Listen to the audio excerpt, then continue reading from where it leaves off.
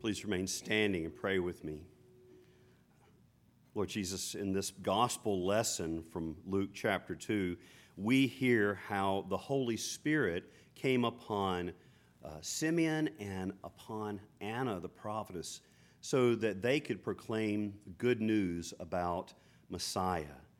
Lord, I pray that the same thing would happen this morning. Pour out your Holy Spirit on me so that I can proclaim good news about Messiah. And all of us, Lord, pour out your Spirit on everyone here so that we might receive that good news and that teaching, and that it might be absorbed into our lives and lived out among us in the week to come. We ask it in Jesus' name. Amen. You may be seated.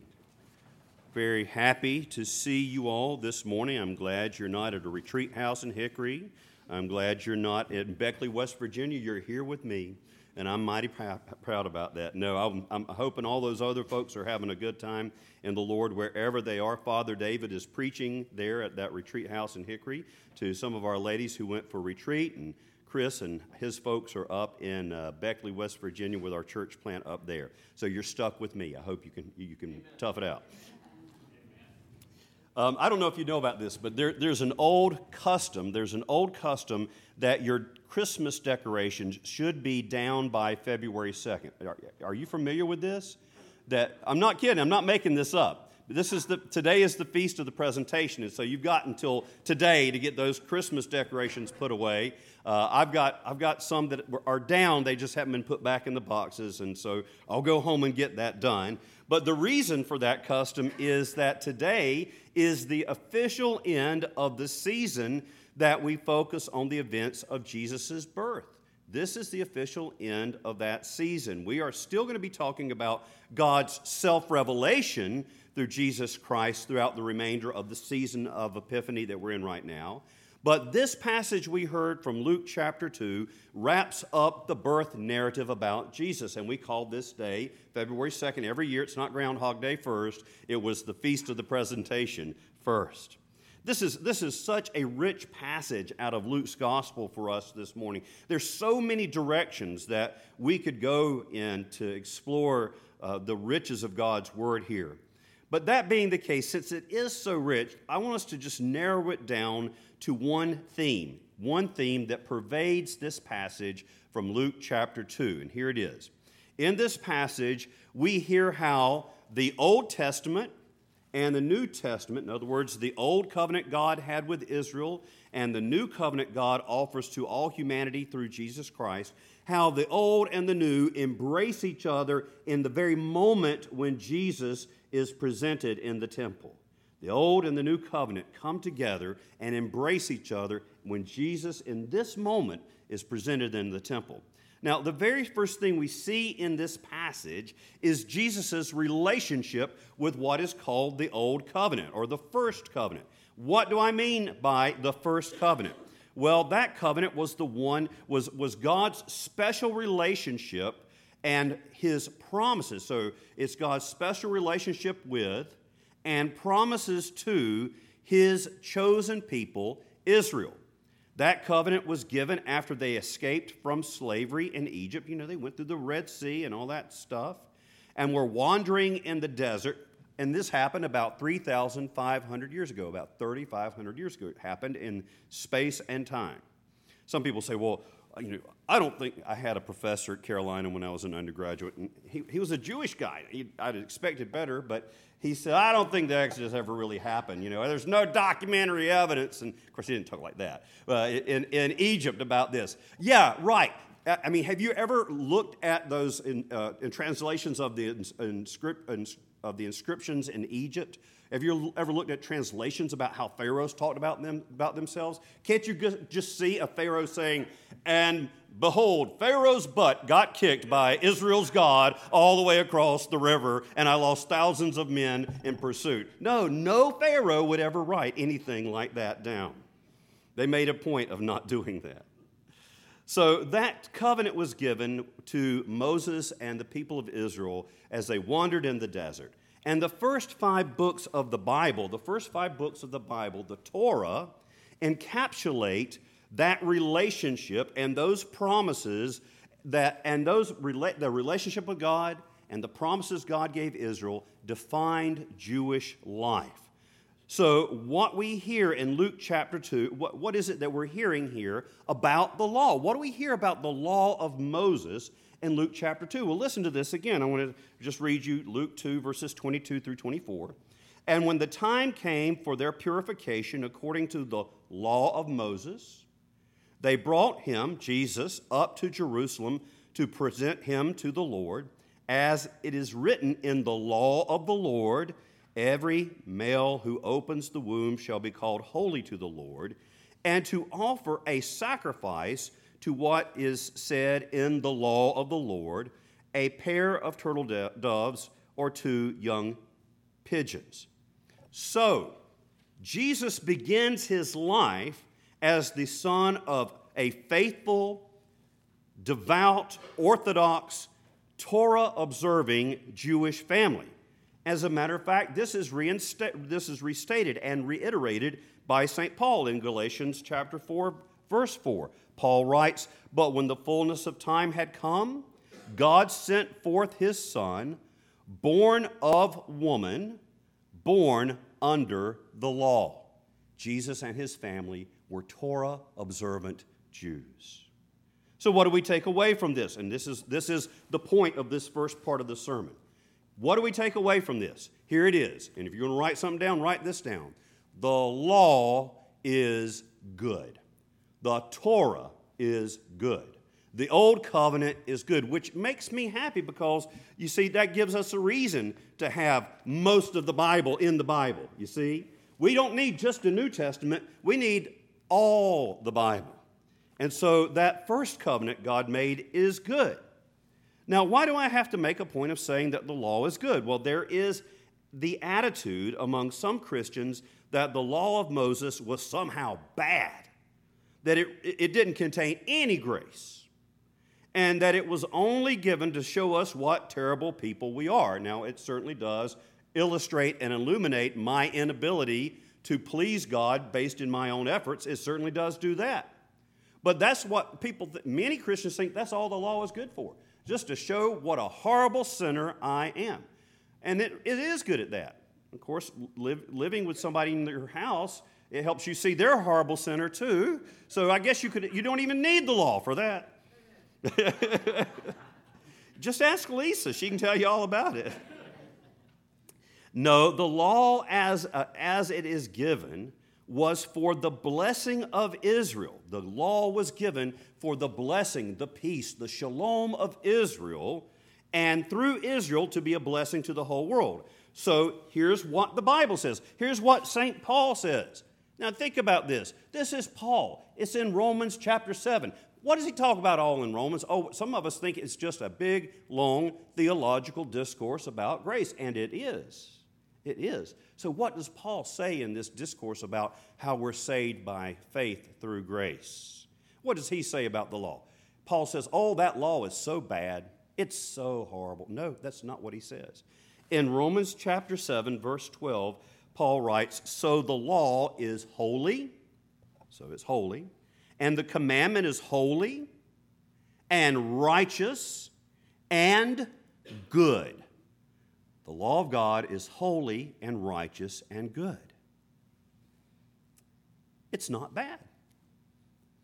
As a matter of fact, the other people who show up in this narrative, Simeon and Anna, are there precisely because of that covenant. They love and desire to live in that framework of relationship and promise that God gave the Jews at Mount Sinai. And by the way, just as an aside, I want to, I'll preach a sermon about this sometime, but it does bless my heart that Simeon and Anna are old people, because I are one. God uses old people. We never retire from doing God's service. Where were they? They're in the temple. Isn't that great? It's great for me. I mean, there's no age discrimination in the kingdom of God. So I rejoice in that.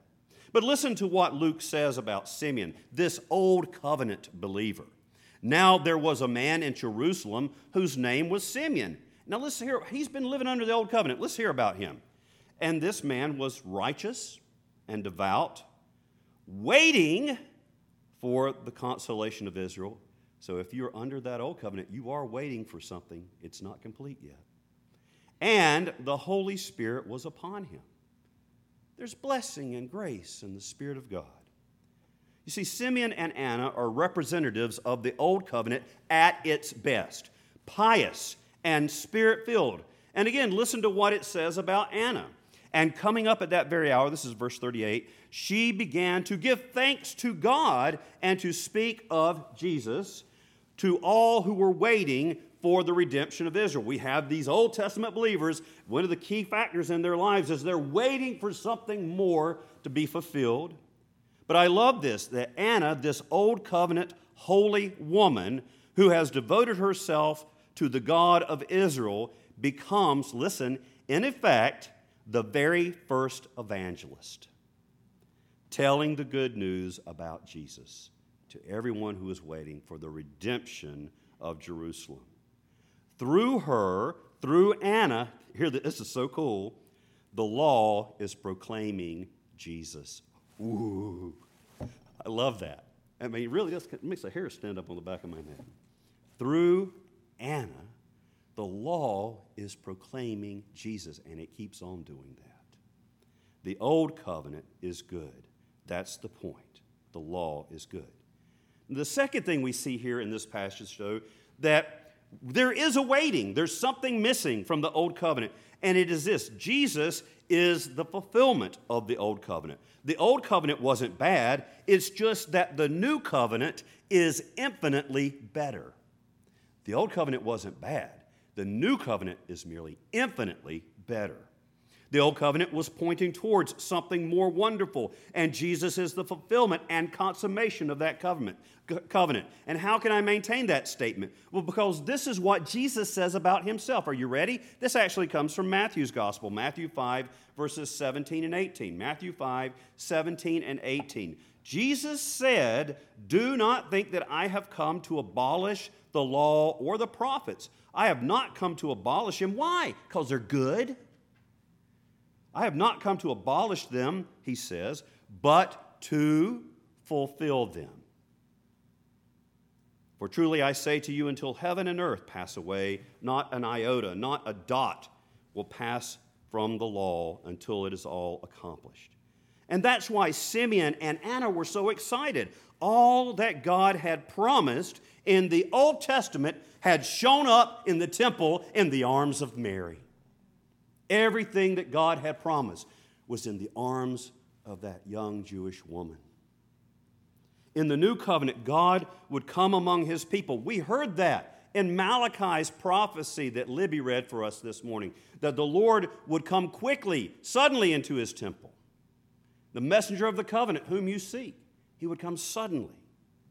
In the new covenant, God would come among his people and renew Israel, and through Israel, even the Gentiles, by transforming their lives from the inside out and not the outside in.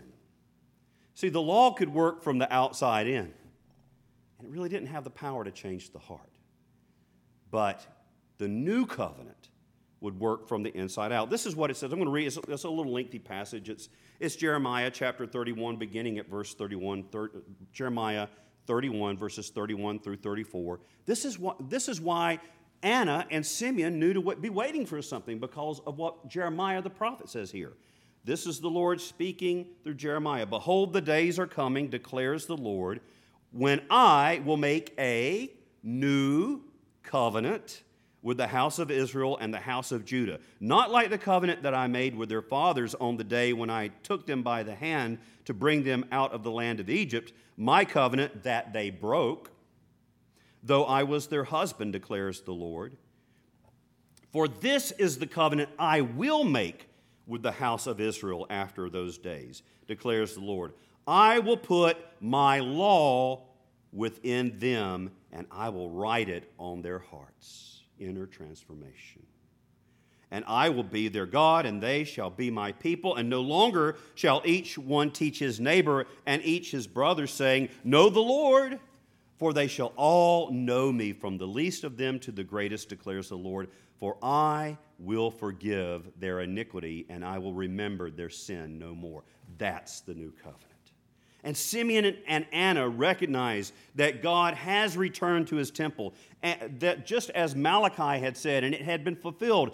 And they are saying in this passage, this is what we have been waiting for. This is what the Torah and the prophets and the writings have been pointing to this very moment. And when Simeon takes that infant Jesus in his arms and blesses him, listen, Simeon speaks as, this is cool, Simeon is speaking as the embodiment of the Old Covenant. It's as if the Old Testament were speaking through Simeon and saying to this child, finally, this is what I, the Old Covenant, have been longing for all these centuries, and here he is. Just listen to Simeon's song. This is the Old Covenant rejoicing in the New Covenant. Simeon took Jesus up in his arms and blessed God and said, Lord, now you are letting your servant depart in peace according to your word. For my eyes have seen your salvation, that my eyes have seen your salvation, that you have prepared in the presence of all peoples a light for revelation to the Gentiles and for glory to your people Israel. Now I want to show you in this passage there is a hidden treat that brings all this together. It's a little treasure that if we don't notice it, we'll go right over it. Because it reveals how Jesus fulfills the Old Covenant and ushers in the New. So, back to Malachi, the Lord has come to his temple, just as Malachi foretold, and he is presented by a poor Jewish family. By the way, we know they're poor because they offer 2 turtle doves. That was the offering. It's called the offering of the poor. It's literally called the offering of the poor. And I'll show you why in just a moment. So, God comes. How does God return to his temple? As an infant in the arms of his mother. God comes in weakness and in vulnerability and in humility, okay, as the son of a poor family. In other words, God shows up in weakness and humility and vulnerability, and that is a foreshadowing of what? It foreshadows the cross. In fact, the cross is woven throughout the birth narrative. We've talked about this on another occasion recently. It's woven throughout the birth narrative of Jesus in Luke's gospel. Jesus would fulfill God's plan of redemption through weakness and humiliation, and it's hinted at right here at the beginning of Luke's story about Jesus. And in case we miss that subtlety, Luke self-consciously reminds us of baby Jesus' ultimate destiny when he records these words of Simeon. And Simeon blessed them and said to Mary, his mother, behold, this child is appointed for the fall and rising of many in Israel, and for a sign that is opposed, and a sword will pierce through your own soul also, so that the thoughts of many hearts may be revealed. Now here's what's hidden in plain sight if we just have eyes to see it. We see that cross foreshadowed. But Luke refers to the sacrifice of purification after childbirth, and when he does, he is pointing back to Leviticus 12. Please listen, this pulls everything together. Here's what Leviticus 12, beginning at verse 6, says. Luke actually quotes a part of this. And when the days of her, any woman's, purifying are completed, she shall bring to the priest at the entrance of the tent of meeting a lamb, a year old, for a burnt offering, and a pigeon or a turtle dove for a sin offering. And she shall offer it before the Lord and make atonement for her. And the priest, and he shall offer it before the Lord and make atonement for her. And if she cannot afford a lamb, then she shall take 2 turtle doves or 2 pigeons, one for a burnt offering and the other for a sin offering. And the priest shall make atonement for her, and she shall be clean. So the law says that it can be 2 turtle doves or 2 pigeons. No lamb is required. Here it is. But Mary did bring a lamb. Mary brought a lamb. She brought the lamb. As a matter of fact, there's another, I can't give you chapter and verse. I need to look it up real quick. Don't have time right this minute. Where when you're presenting the firstborn to the Lord, this is in the Torah, that to redeem the Lord back, to redeem that child back from the Lord, you have to pay 5 temple shekels, 5 shekels. and because every firstborn belonged to the Lord. That was God's law. And again, that's a prefiguring of the coming Messiah. And you know what's not mentioned here? No 5 shekels. Jesus is never bought back. He's never redeemed back from Yahweh. He's given completely, devoted completely to the Lord. He is the Lamb. The Lamb has been presented in the temple for the offering. He is, yes, the purification of Mary and the whole human race. Jesus is presented as the atonement for humanity and given completely to God. The Lord is the Lamb. Behold, what is it John says, and John the Baptist says in John's Gospel, behold the Lamb of God who takes away the sin of the world. The Lord himself is the Lamb. God offers himself for us because as great as the old covenant was, as great as the Torah is, we could never fulfill it. We needed a Savior. For my eyes have seen your salvation. We needed a Savior.